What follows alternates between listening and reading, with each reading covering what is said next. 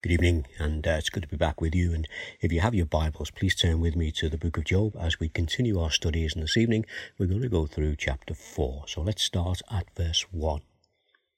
Then Eliphaz, the Temanite, replied, "If someone ventures a word with you, will you be impatient? But who can keep from speaking? Think how you have instructed many, how you have strengthened feeble hands. Your words have supported those who stumbled. You have strengthened faltering knees. But now trouble comes to you, and you are discouraged. It strikes you, and you are dismayed. Should not your piety be your confidence, and your blameless ways your hope? Consider now who, being innocent, was ever perished. Wherever were the upright? Where were the upright ever destroyed? As I have observed, those who plough evil and those who sow trouble reap it. At the breath of God they are destroyed. At the blast of his anger they perish. The lions may roar and growl, yet the teeth of the great lions are broken. The lion perished for lack of prey, and the cubs of the lioness are scattered. A word was secretly brought to me. My ears caught a whisper of it. Amid disquieting dreams in the night, when deep sleep falls on men, fear and trembling seized me and made all my bones shake. A spirit glided past my face, and the hair of my body stood on end. It stopped, but I could not tell what it was. A form stood before my eyes, and I heard a hushed voice. Can a mortal be more righteous than God? Can a man be more pure than his master? If God places no trust in his servants, if he charges his angels with error, how much more those who live in houses of clay, whose foundations are in the dust, who are crushed more readily than a moth? Between dawn and dusk they are broken to pieces.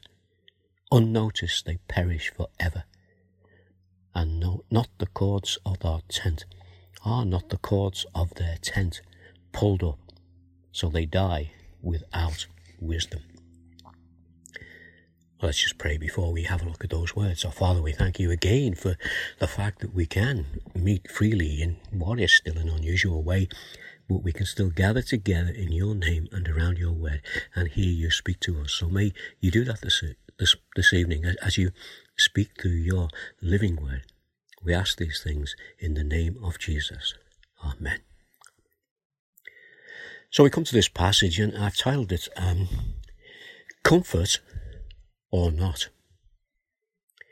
So far we've heard Job pour out his heart in the midst of his suffering, and it would be good for us to read chapter 3 again, as if, like Job, we didn't know what has happened between Satan and God.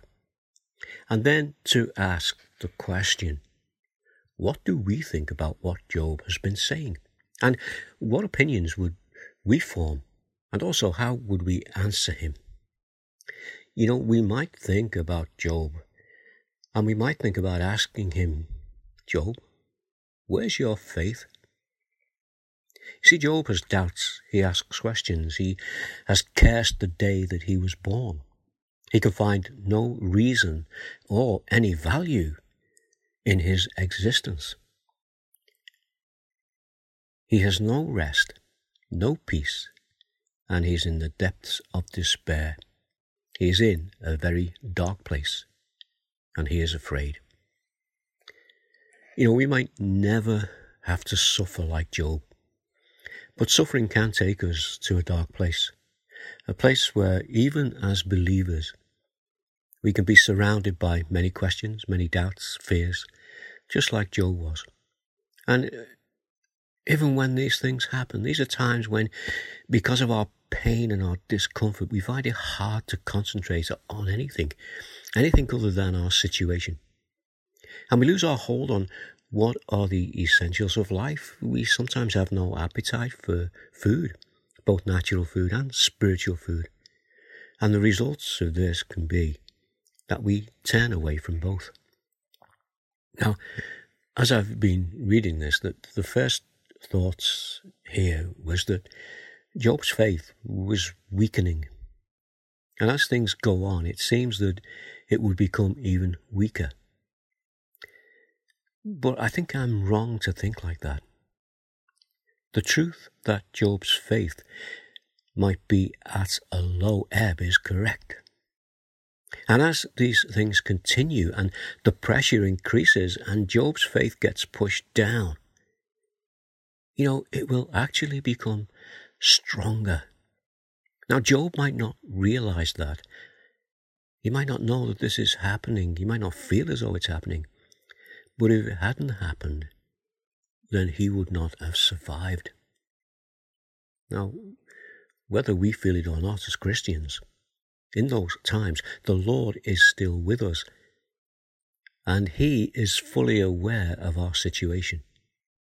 This is why we're encouraged in our Bibles, in many different places we read, that we need to be encouraged to be perseverers, to hold on to what we know to be true.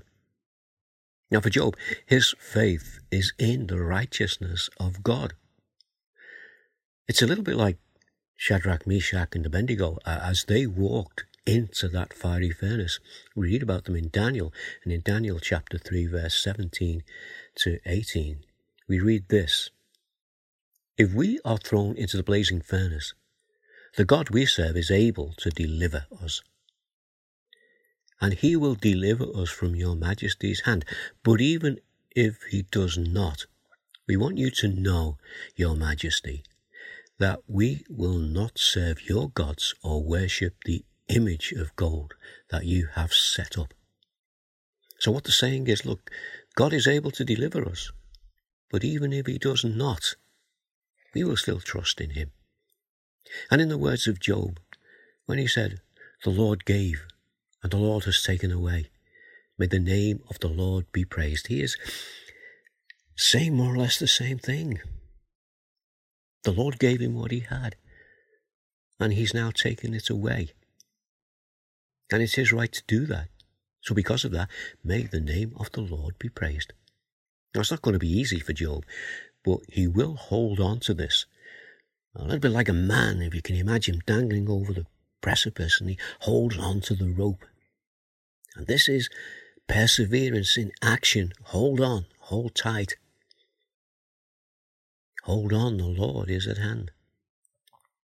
Job is a little bit like the athlete in a marathon whose strength seems to be disappearing, but his determination keeps him in the race, and out of his weakness his strength brings victory as he bursts across the line through the finishing tape.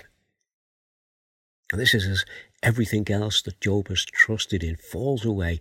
His faith in God and in God's supremacy and God's supreme will becomes his immovable focus. And it is this that will carry him through. We come into the New Testament. The Apostle Paul in his life put it this way when he wrote to Corinthians in his second letter, chapter 12, verse 10. "It is for Christ's sake that I delight in weakness, in insults, in hardships, in persecutions, in difficulties. For when I am weak, then I am strong." So, with these things in mind, let's make a start on our journey as we find out what his friends have to say to him. As we do this, we will find out more about them. We'll find out that they are God-fearing wise men who are older than Job, and they know a lot about Job, and they have always had Job in high estate. They have a high opinion of him. And this is all happening at the time of the patriarchs, so they would have been aware of the events that we have in our Bibles. From Genesis chapter 1 through to Genesis chapter 12, this is what they would know about God. They would have been worshippers of God, just as Abraham was through that period of time. So let's see what Eliphaz has to say. This is in verse 1 to 6 of chapter 4. "If someone ventures a word with you, will you be impatient? But who can keep from speaking? Think how you have instructed many, how you have strengthened feeble hands. Your words have supported those who stumbled. You have strengthened faltering knees. But now trouble comes to you, and you are discouraged. It strikes you, and you are dismayed.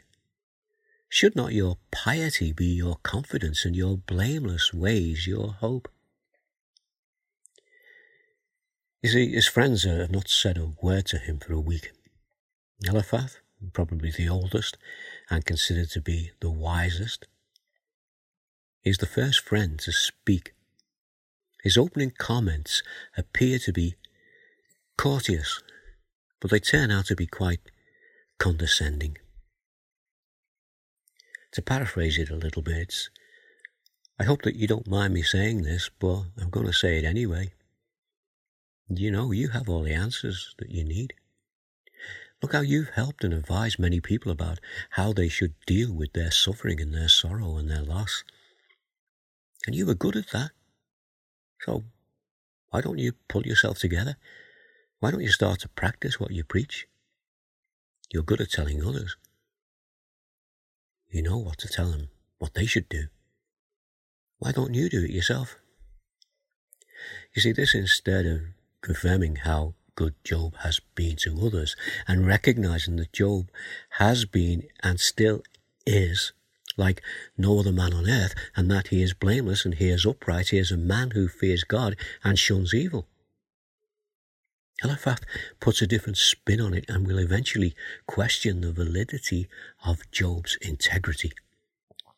And then that phrase that we heard at the end of that little passage, should not your piety be your confidence and your blameless ways your hope? You know, in these words, Eliphaz is working towards telling Job that his blessings have come to him by way of Job's good works. And Eliphaz, as we read on, will now share some of his observations on life. So verse 7 through to 11. Consider now who, being innocent, has ever perished. Were the upright ever destroyed? As I have observed, those who plough evil and those who sow trouble reap it. At the breath of God they perish. At the blast of his anger they are no more. The lions may roar and growl, yet the teeth of the great lions are broken. The lion perishes for lack of prey, and the cubs of the lioness are scattered. You know, these things are true, but they are really a one-sided reference to them. And the whole truth is not held within what Eliphaz is saying. He's seeing what he wants to see. And you know, sometimes we do that, don't we? We know what we want to see. And that's all we see. Eliphaz has heard Job's words. He's seen the state that Job is in. But he makes no effort to try to understand how Job is feeling. There is no apparent love here for his friend, and there's no real sympathy for his condition. And he says to Job, think about this, something you and I know. That is that God always blesses the righteous and he always destroys the wicked. On the basis of this, Eliphaz is already on his way to making his mind up about Job. He's thinking that Job has offended God, and now God is punishing him, and there can be no other reason for the state that Job is in other than this. Eliphaz makes no effort to understand the misery of Job's condition, but he's ready to discuss the morality of it. When you were faithful to God, Job, you merited his blessing. Now, because you have sinned, he has taken it all away. This theology is partly right. God is a God of justice, and ultimately the righteous will be blessed, and the wicked will ultimately be judged. But it is wrong to say that this is what is happening to Job. And incidentally, we'll see that all his other friends, the other two friends, make the same assumptions as Eliphaz is beginning to make here. And then Eliphaz goes on with a part of this chapter that is quite difficult to understand and a little bit scary in some way. This is verse 12 through to 16. This is what Eliphaz says. A word was secretly brought to me. My ears caught a whisper of it. Amid disquieting dreams in the night, when deep sleep falls on people, fear and trembling seized me and made all my bones shake. A spirit glided past my face, and the hair on my body stood on end. It stopped, but I could not tell what it was. A form stood before my eyes, and I heard a hushed voice. This period of time in the Old Testament is a time when God on occasion would speak to men in dreams and in visions. And Eliphaz has this, what he says is a scary dream. He speaks of a spirit that spoke to him in a hushed voice. And Eliphaz bases his understanding on what was happening on that night and on what the voice said to him. So here's a couple of questions. Was it God who was speaking? And what did the voice say? Well, if we just think about these things, we consider what we know. We know that God has given Satan permission to torment Job, within the limitations being that he cannot take Job's life. But there was nothing to stop Satan trying to influence Job. Job's wife threw her request to Job for him to curse God. So what is there to stop Satan using Job's friends to bring about the result that he wants? And what he wants is for Job to curse God. So what does the voice say? Well, it's interesting what it didn't say. It didn't say to Eliphaz, "Hear the word of the Lord." Eliphaz tells us that the voice said a word that was secretly brought to him in a hushed voice. So what did this voice say?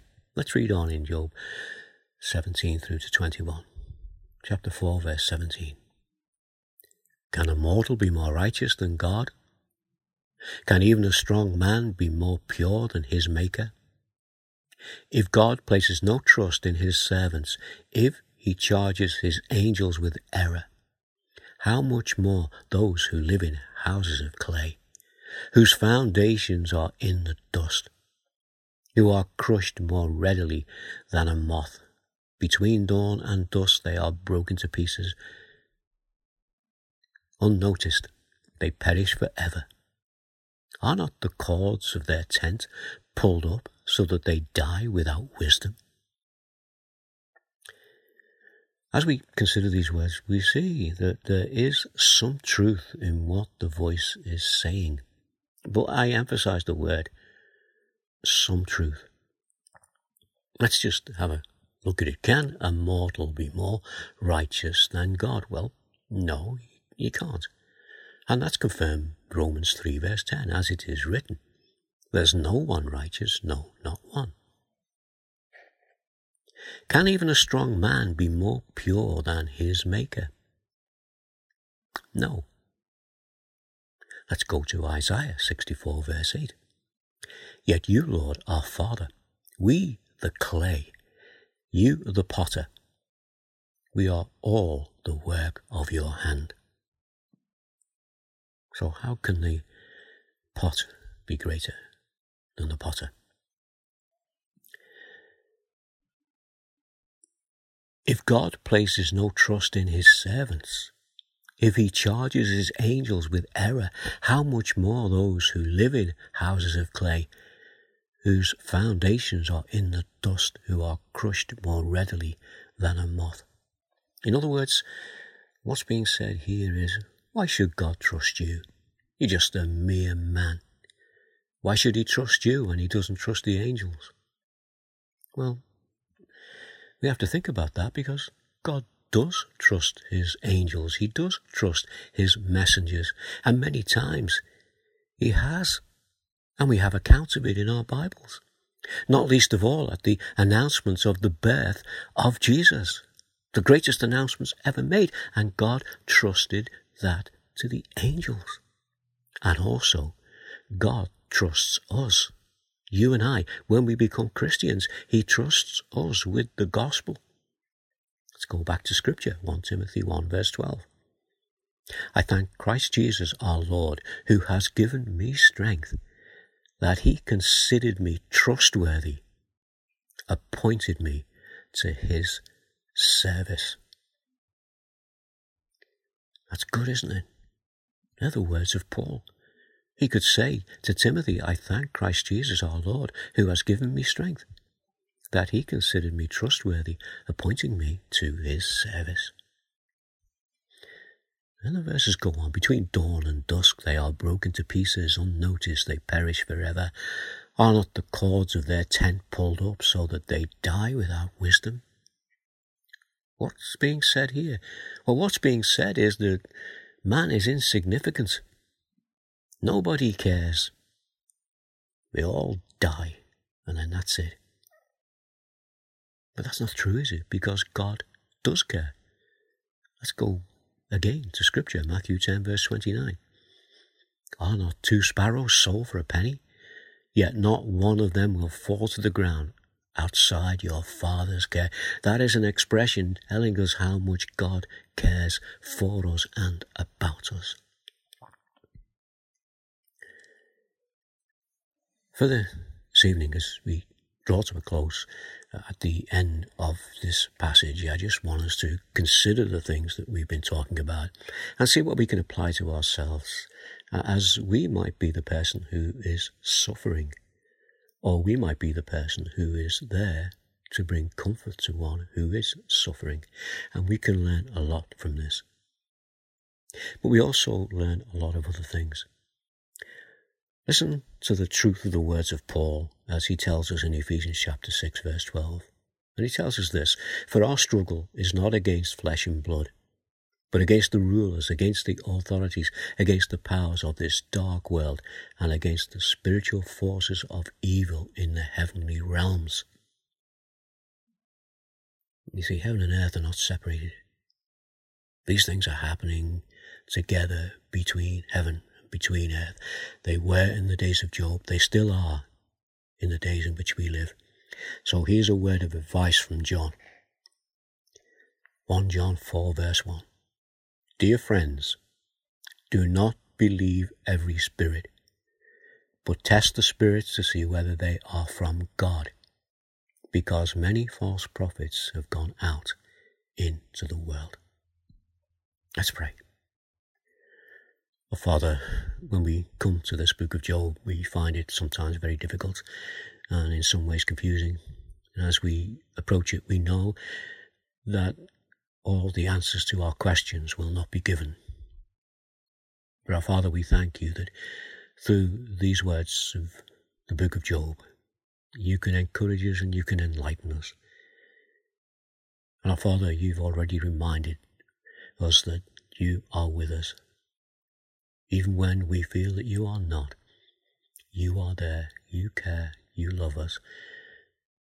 And our Father, we thank you for that ultimate love that you had when you gave your Son to die for us, which speaks again of how important we are to you and how important Job was to you, even through his times of struggle.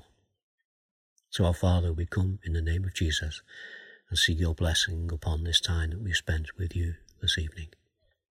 And we ask it in his precious name. Amen. Well, next week we will continue to hear what else Eliphaz has to say. But for this evening, in the words of the hymn, our hope is built on nothing less than Jesus' blood and righteousness. And I think we can all say amen to that. Amen.